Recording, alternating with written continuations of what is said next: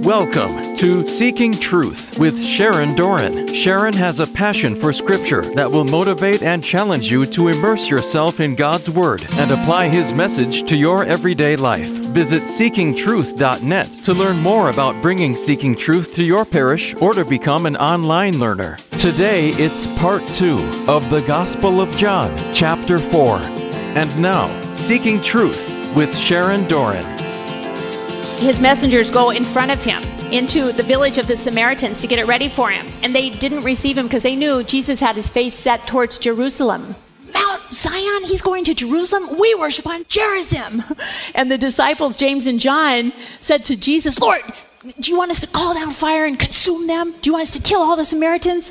And Jesus turned and rebuked them. But you see the disdain, you see the hatred they had for this group. Not Jesus. He said, you're going to receive power when the Holy Spirit comes upon you. You're going to be my witnesses in Jerusalem, in all Judea, and Samaria, because I've come for them too. And guess what? All the earth, all of Abraham's children, to the ends of the earth. So he knew this, that he had come for all, but they didn't know that yet. Now, at the end of the 5th century, Sanballat, the governor of Samaria, constructs a temple on top of Mount Gerizim. And a large city flourishes there in the Hellenistic period. And if you remember Nebuchadnezzar's dream and Daniel interpreting it, when Greece becomes a world power in 331 to 168 BC, Gerizim gets really Hellenized. It gets really Greeked up, okay? The Macedonian soldiers come in and camp there. It becomes a Greek city. If you go there today, you'll see a lot of Greek architecture, Greek coins, Greek jars, Greek buildings. And even in 2 Maccabees, and this temple was up on top of Gerizim. And in 2 Maccabees 6, it says, to pollute the temple in Jerusalem, to call it the temple of the Olympian Zeus, that's a Greek god, the head of the Greek gods, to call the temple in Gerizim the temple of Zeus, the friend of strangers, as did the people who lived in that place. So they got really Hellenized. And John Hyrcanus comes in, and he's the leader of the Maccabean Hasmonean dynasty, and he destroys that temple on Mount Gerizim in 120 BC. That's just 120 years before Jesus Christ. And the Samaritans are furious because that's everything to them, and they want to retaliate. And so in the year 9 BC, Jesus is already born. He's a young boy. Samaritan men come at night in secret to Jerusalem at the time of Passover and scatter bones all over the place and contaminate the temple. Death is on the temple. They can't hold Passover. For the Jews to not hold Passover is, So there was definitely bad blood between these two groups. And I just really want you to feel that. I want you to know that the Jews and Samaritans do not get along. In 63 BC, Samaria gets annexed by Rome. It becomes a province of Syria. And Caesar Augustus is ruling, so Herod the Great names it Sabastia after Augustus. Okay, it's right, here's Samaria to the north, here's Judea with Jerusalem, the capital city, and in the middle is this city called Shechem, and that's where we're at today, in biblical Shechem. It's right there by Mount Gerizim. And at this place is where you will find Jacob's well, to this day, undisputed by every scholar. Joseph's tomb is there, Mount Gerizim, and Mount Ebal. It's a very important biblical place. Jesus learned that the Pharisees had heard that Jesus is baptizing more disciples than John. So what John wanted is happening. What John prayed for is happening. John, the best man, is decreasing. Jesus, the bridegroom, is increasing. Although it was not Jesus himself, but his disciples who baptized. Jesus has come to baptize with fire. And oh, how he wishes it was done, but he has to go to the cross first. These guys are baptizing with water, John's baptism of repentance.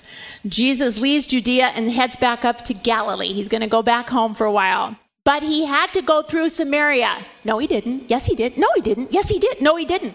Because there was another road he could have taken, which most people took. Most Jews did not travel through Samaria. But Jesus did. And I like the King James Version because it says, he must needs go through Samaria. There's someone there he'd like to meet. So he came to a Samaritan city called Sychar. It's Shechem, the plot of ground that Jacob had given to his son Joseph. Jacob's well was there, and Jesus, tired out, he's human, he's tired by the journey, he's sitting at the well, it's about noon. It's high noon, it's the absolute brightest time of the day in the Mediterranean sun, noon. No one goes out at noon. Nicodemus came in the dark at night, he didn't want his identity known. This woman, this sinful woman, comes in the brightest, hottest time of the day, all alone. in full exposure, full sunshine. And in John's gospel, we're going to meet two unfaithful married women. One is from Northern Kingdom, this one today, and one married woman was caught in adultery in the Southern Kingdom in John 8. We've got two adulterous women, one from each kingdom. Israel has been an adulterous nation. She has been a harlot. She has worshipped other gods. She's an unfaithful wife. Remember, God had married Israel in Exodus. God had married Israel in Exodus 19. I bore you on eagle's wings. I brought you to myself. You're my treasured possession out of all the people on the earth. That's bridegroom talk. He's proposing to her at Mount Sinai, and the bride consented, which we know has to happen. The bride says, everything the Lord has said, we will do. And they repeat it again. It's a marriage. Have them wash their clothes because he wants the bride to be blemish-free, and have them prepare for the third day because on the third day the Lord's going to come down and marry his bride. Now that bride, Israel, became divided, a divided kingdom, and half went to the north and half went to the south, and both were unfaithful brides. They were adulterous married women. And the one from the north is standing in front of Jesus right now, today. And she approached Jesus at the well. She's not the proper pedigree by any means. To the Jews at that time, she is a dirty, filthy, half-breed, low-life, piece of trash. She's a Samaritan woman. Do you know what the Talmud said, the Babylonian Talmud said about Samaritan women? This is a Jewish rabbi writing, daughters of the Samaritans are menstruants from the cradle. They're dirty. If a woman's menstruating, she's dirty. She can't be touched. Therefore, any item that they would handle would be unclean to a Jew. She gives him a ladle. She gives him a bucket. She's filthy. She menstruated from the cradle as a baby. It's forbidden to give a woman any greeting, let alone a Samaritan woman. Why would any Jewish man ever even speak to her? She's been through 5 husbands. And the one she's with now, number 6, was not her husband. Jesus knows in the beginning it was not so. There is no such thing as divorce. What God has joined together, man must not put asunder. None of these are her husband. Which makes us think, you've had 5 husbands, Northern Kingdom. You've been a harlot many times over, Northern Kingdom. No other woman in town would dare be seen with her. She's ostracized. She's isolated. She's the lowest of the low. That's pretty bad when women won't go to the well with her, because that's the most social highlight of the day, is for women to go to the well together. There's no cell phones. There's no telephones. This is the only time they can talk. Women like to talk. Not to her, they don't. John shows us another bridegroom scene. Enter bridegroom number 7, the perfect one, right? Oh boy, he could fulfill all her desires. He's not like any of the rest of them. None of them can do it. Jesus is waiting for her at Jacob's well today, and he would like to offer her a true wedding proposal, a spiritual wedding proposal. I could be the fulfillment of all your desire. He has come to set captives free, and she's really stuck in her situation. She's got a bad life. She can't get free of this. He would like to betroth her and give her the most wonderful, incredible wedding gift on the face of the earth. Living water. Water where she would never be thirsty ever again. All her thirst would be quenched forever. This is a full-blown spiritual marriage proposal at Jacob's well. It's a betrothal. How were other people other than Jews, because Jews are God's chosen people, how is anyone else, how are any unchosens going to get back into the kingdom of God? How are sinful lowlifes like Sharon Doran ever going to make it? How are adulteresses supposed to repent and remarry their husband God? How is this going to work? Through living water. Jesus said, if you knew the gift of God and who it is that's saying to you, give me a drink, well, you would have asked him and he would have given you living water. Truly, no one can enter the kingdom of God without being born of water and spirit. Not by circumcision. Forget it. Not by climbing back up into your mother's birth canal. Forget it. Baptism will be the new circumcision. And they are at Jacob's well. And this is a very, very, very important place. It's still there. It's the well of Shechem, or Jacob's well. It's in modern Nablus. And that is a large Arab-dominated town. Right there, all scholars agree this is Jacob's well. Undisputed location. This is the place. Eusebius wrote about it way back. Now a church has been built over it. Jerome concurred. He wrote about it. This is the place. And this man is there today. Father Justinus Mamulus, a Greek Orthodox priest. He is the protector of Jacob's well 24/7. He's there. He is the keeper of the well. He has survived numerous attempts on his life by Israeli settlers. I got to meet him with Steve in 2009. He is a saintly priest. And he said, "Would you like a cup of water from Jacob's well?" Yes, I would. Tears streaming down my face. This ice cold, it was deep. He had to go down and down and down and down, bring up this ice cold water of living water from Jacob's well. Oh.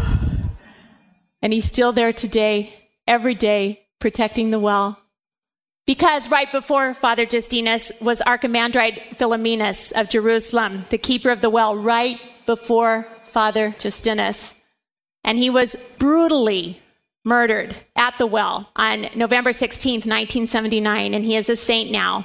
Extreme Jewish Zionists came in and massacred him with an axe in the evening while he was praying Vespers. His body lies there, his relics are there.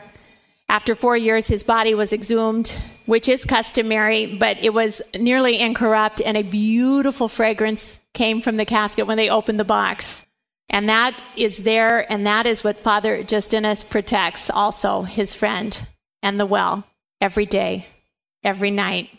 And he has painted all these icons at the church. He has restored this church over Jacob's well. And if you ever get a chance to go there, you must go. Now, what else happened in this city of Shechem? This is where Abraham went, this exact place, right after his call. And Abraham and Sarah had Isaac, and Abraham said, my son, I can't have him marry a Canaanite girl. Eliezer, my servant, you must go get Isaac a wife, please, please. And he made him swear under his thigh. And so he goes, and he goes to find a wife, and he sees her at the well. He sees her at the well, and he prays to the God of Abraham, and he said, if this is the one, oh, she's beautiful. If she's the one, let her offer me a drink, and then let her offer to water all my camels, Lord, okay? Okay? Do you guys ever do that to God? Tell him, okay, if this is a sign, here's what I want you to do, and then if that happens, then I'll know. Well, that's exactly what happened, because she asked him, would you like a drink of water? And she gives him a drink of water. And then she says, my Lord, could I water your camels for you? Could I water every last one of them? And camels drink a lot of water. And so he knew, this is the one, this is the one. Oh, blessed be the Lord of my father, my master Abraham. This is kin. This is a virgin bride for Rebekah. And he got her at the well. You have to have water in the Middle East. Sheep will die in 3 days. Flocks of sheep. Jacob had herds and herds of sheep that needed to be watered. You got to have water. Sirach said water's the basic necessity of life. In hot ancient Israel, there's so many well references. And I'm not going to read all this, but I'll just tell you that this whole section of Genesis 26 is fighting over water rights. There's a famine in the land, and they need water. They need to water these flocks. And so they're digging wells and fighting over wells and paying off other people for this land if they find a well. And, oh, we got a well. And so you got to have water, and you got to have wells. We found water. So now we have Rebekah and Isaac, and they have 2 sons, Esau and Jacob. And this is Jacob's well that we're talking about today. And he saw flocks of sheep after he's left his father's house. He's tricked the old man with the fur on his arms, and he goes to his mother's family. Remember Uncle Laban? He goes to find Uncle Laban and see if he can find a wife. And he sees this beautiful woman coming to the well, and her name is Rachel. And oh my gosh, and Rachel comes up to water her father's sheep, and Jacob goes up and removes the stone off the well. Now, that is Herculean. You can't move that. It used to take several shepherds to get the stone off, and he goes over right in front of Rachel and takes the stone off for her. Can I help you? And then, this is right from the scripture, then Jacob kissed Rachel and wept out loud. Jacob told Rachel that he was her father's kinsman and that he was Rebekah's son. And she ran to tell her father Laban. And when Laban heard the news, he ran and embraced Jacob and kissed him and brought him to their house. And he said, surely you're bone of my bone and flesh of my flesh. This is an incredible love story, a tremendous love story at Jacob's well. This is a betrothal, a wedding proposal at the well between Jacob and Rachel. And that's where Jesus is today with the Samaritan woman. And they know all this history. They know what's happened at this well. And she says, are you greater than our ancestor, Jacob, who gave us this well? With his sons and his flocks drank from it? It's right here by Mount Gerizim. This is Northern Kingdom, you know. Are you greater than him? Because that's a great love story. What else happened in this town? Jacob's going to have 12 sons. And they're going to have 4 different mothers. But the favorite one is Rachel. The favorite mother is Rachel. And her oldest son is Joseph. And he gives him the coat of many colors. You remember this. Joseph's going to go to this town, Shechem, where Jacob's well is, because his brothers are tending the flocks there. And they see him coming. And they said to one another, here comes the dreamer. Come now, let's kill him and throw him into the pit, into the well. Throw him down into this pit. And they took him and threw him into the pit. The pit was empty. There was no water in it. These wells dry up sometime in the hot summer.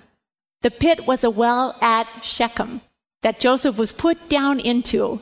And later in Israel's history, there are nomadic people. Jacob is caravanning. He's going to go make peace with his brother Esau after all those years. After he does that, he'll come back to the city of Shechem. And he's going to buy some land there. He's going to buy it for 100 pieces of money.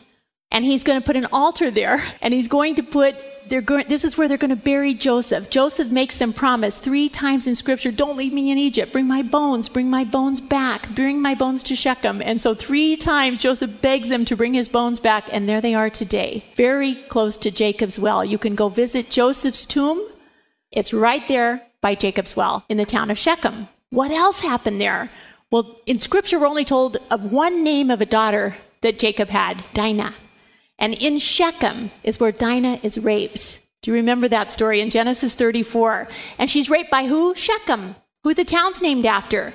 Shechem took her by force, and his soul was drawn to her. He loved the girl. He spoke tenderly to her. And Shechem spoke to his father and said, give me this girl to be my wife. Well, you can imagine the 12 brothers were very angry. They were outraged that Shechem had done this to their sister. And Hamor the Hittite, Shechem's father, they say, please, let's make marriages together. Again, objectification of women. Let's buy and sell our daughters. You give us some of yours, we'll give you some of ours. We can all live here together, be one big happy family. We got plenty of water for your flocks. We could all get rich. And they hear him out, but they know this was deceitful, what they've done to Dinah. How could we ever give our sister to a bunch of uncircumcised men? They're not even in the covenant. And they say, we'll get circumcised. We would do that. And so they all get circumcised. Every single one of those men in Shechem. Hamor, his son, and every male got circumcised. Now, this was a little plot of Simeon and Levi, because on day 3, when they're super sore from their circumcision, on the 3rd day, while they're still in pain, they come into the town with swords drawn, and they took the life of every single male that they just circumcised, and they killed the whole city. And for that, Simeon and Levi will never get Jacob's blessing. It's going to go down to the 4th son, Judah, the tribe of Jesus. They're too violent. Now, this is a very contentious place, Shechem. A lot of violence has happened here, and this is where they are. Jacob's well was there, and Jesus was tired out by his journey, and he was sitting by the well, and it was high noon. And a Samaritan woman came to draw water, and Jesus said to her, give me a drink. And his disciples had gone to the city to buy food. And the Samaritan woman said to him, how is it that you, a Jew, ask a drink of me, a woman of Samaria? Jews do not share things in common with Samaritans. They hate each other. They despise each other. Jesus answered her, if you knew the gift of God and who it is that's saying to you, give me a drink, you would have asked him and he would have given you living water. The woman said to him, sir, you have no bucket and the well is deep. He has no bucket. He comes in need. The well is deep. You have no bucket. If I touch it and you touch it, I'll dirty you with my sin. Where do you get that living water? Where do you get that living water? Are you greater than our ancestor Jacob, who gave us this well with his sons and his flocks that drank from it? Are you greater than him? And Jesus said to her, everyone who drinks this water will be thirsty again. But those who drink of the water that I give will never be thirsty. Ever. Ever. The water that I give will become in them a spring of water gushing up to eternal life. Oh, the woman said, Sir, give me this water. Oh, give me this water that I may never be thirsty again or have to come here and embarrass myself in front of everyone else and come out in my shame and be fully exposed and walk by myself and be isolated by everyone. Give me this water so I don't have to ever come here and draw water again. And Jesus said to her, and this is his greatest loving statement of this whole story, he says to her, go call your husband and come back. Now, he knows.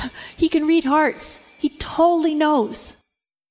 But he loves her that much that he wants to get her out of the trap of sin. He's going to tell her the full truth in a very beautiful, gentle way, but he's not going to just say, oh, that's fine. Go call your husband and come back. So she has to say, I have no husband. And Jesus says to her, you're right in saying I have no husband. You've had 5 husbands, and the one you're with now is not your husband. What you have said is true. Oh, the woman said to him, Sir, I see that you are a prophet. You are a prophet. How does he know this? How does he know this? We've never met. He doesn't know anything about me. How could he know? How could he know?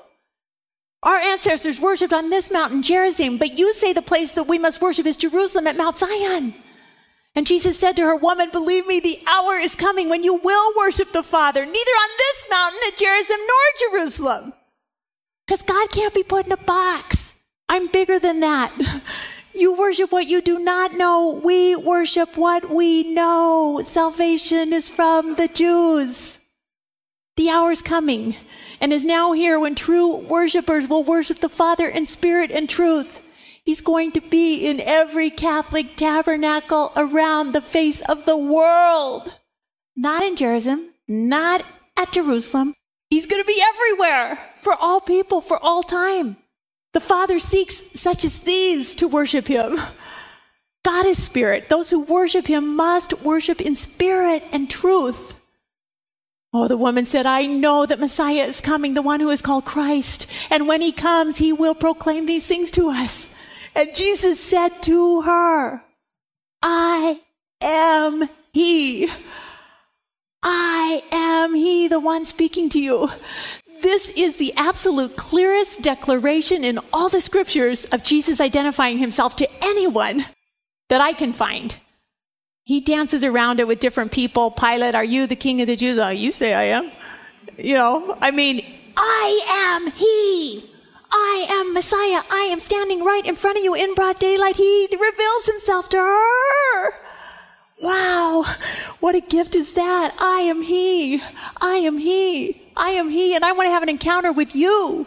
And I want to give you living water so you never, ever, ever thirst again. And I want to wash you clean. And I want to forgive your sins. And I want to be your bridegroom, your perfect one. I want to fulfill all your desire. None of those men can do it like I can. Because you're made for me. There's a space in your heart that only I can fill. Drink the water. I am he. I'm the one speaking to you. And just then the disciples come up and they're astonished. He's speaking to a woman. But no one said, what do you want her? Why are you speaking with her? They knew something was happening, something big. The woman left her water jar. She went back to the city and she said to the people, come and see a man who told me everything I'd ever done.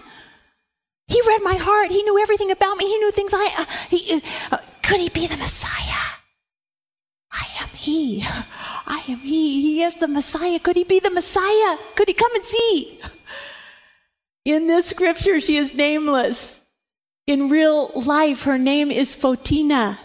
She was baptized on Pentecost, tradition says, along with her 5 sisters, Anatola, Photo, Photis, Parakev, and Kariake, and her 2 sons, Photinus and Joseph. They were all baptized on Pentecost Day with the 3,000. She took the baptismal name Fotini, or Fotina, which literally means enlightened one.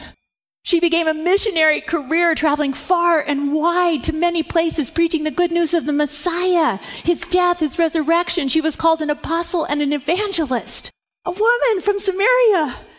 And she became a holy martyr. Jesus appeared to Fotina in a dream, and she sailed to Rome, and her son and many Christians from Africa accompanied her. And upon her arrival, she aroused the curiosity of the capital city of the Roman Empire. Everyone started talking about this woman. Who is this woman, they asked. She came here with a crowd of followers. She preaches Christ with great boldness. She's full of the Holy Spirit, so she has the gifts of the Holy Spirit like boldness and courage and joy. And eventually, Nero heard about her and had Fotina thrown down into a well, of all things. Fittingly, because that was the place where she first encountered the Lord Jesus Christ, her Savior, who set her free. And after 20 days in freezing water with no food, no sleep, she's called up to come and have an audience with Emperor Nero. And again, he says to her, renounce your faith. And do you know what she said to Emperor Nero? Full of the Holy Spirit, Fotina replied, most impious, blind, lost, mad man. Can you possibly think me so stupid that I would agree to renounce my Lord Christ and offer sacrifice to idols as blind as you? And without hesitation, Nero had her thrown back into the well, where she died a peaceful death with the Lord. The Russian Orthodox call her Svetlana. She was martyred in Rome in 66 AD at Nero's order. She is venerated in the Eastern and Orthodox traditions and recognized in the Roman Catholic martyrology as well. Her name is Saint Fotina. Let's pray. Oh, Saint Fotina, enlightened one, apostle. Oh, give us the strength and courage and boldness that you had to witness to the Lord Jesus Christ, who saved you and set you free, who gave you living water to drink so you would never, ever, ever, ever, ever have to go to the well again, except at that most sacred hour of death, when you went to meet Jesus Christ in heaven, your bridegroom. Fotina, we ask for your intercession. Amen. In the name of the Father, and the Son, and the Holy Spirit. Amen. That was part 2 of the Gospel of John, chapter 4, on Seeking Truth with Sharon Doran. To learn more about Seeking Truth Bible studies, visit seekingtruth.net. Tune in next time for more Seeking Truth with Sharon Doran.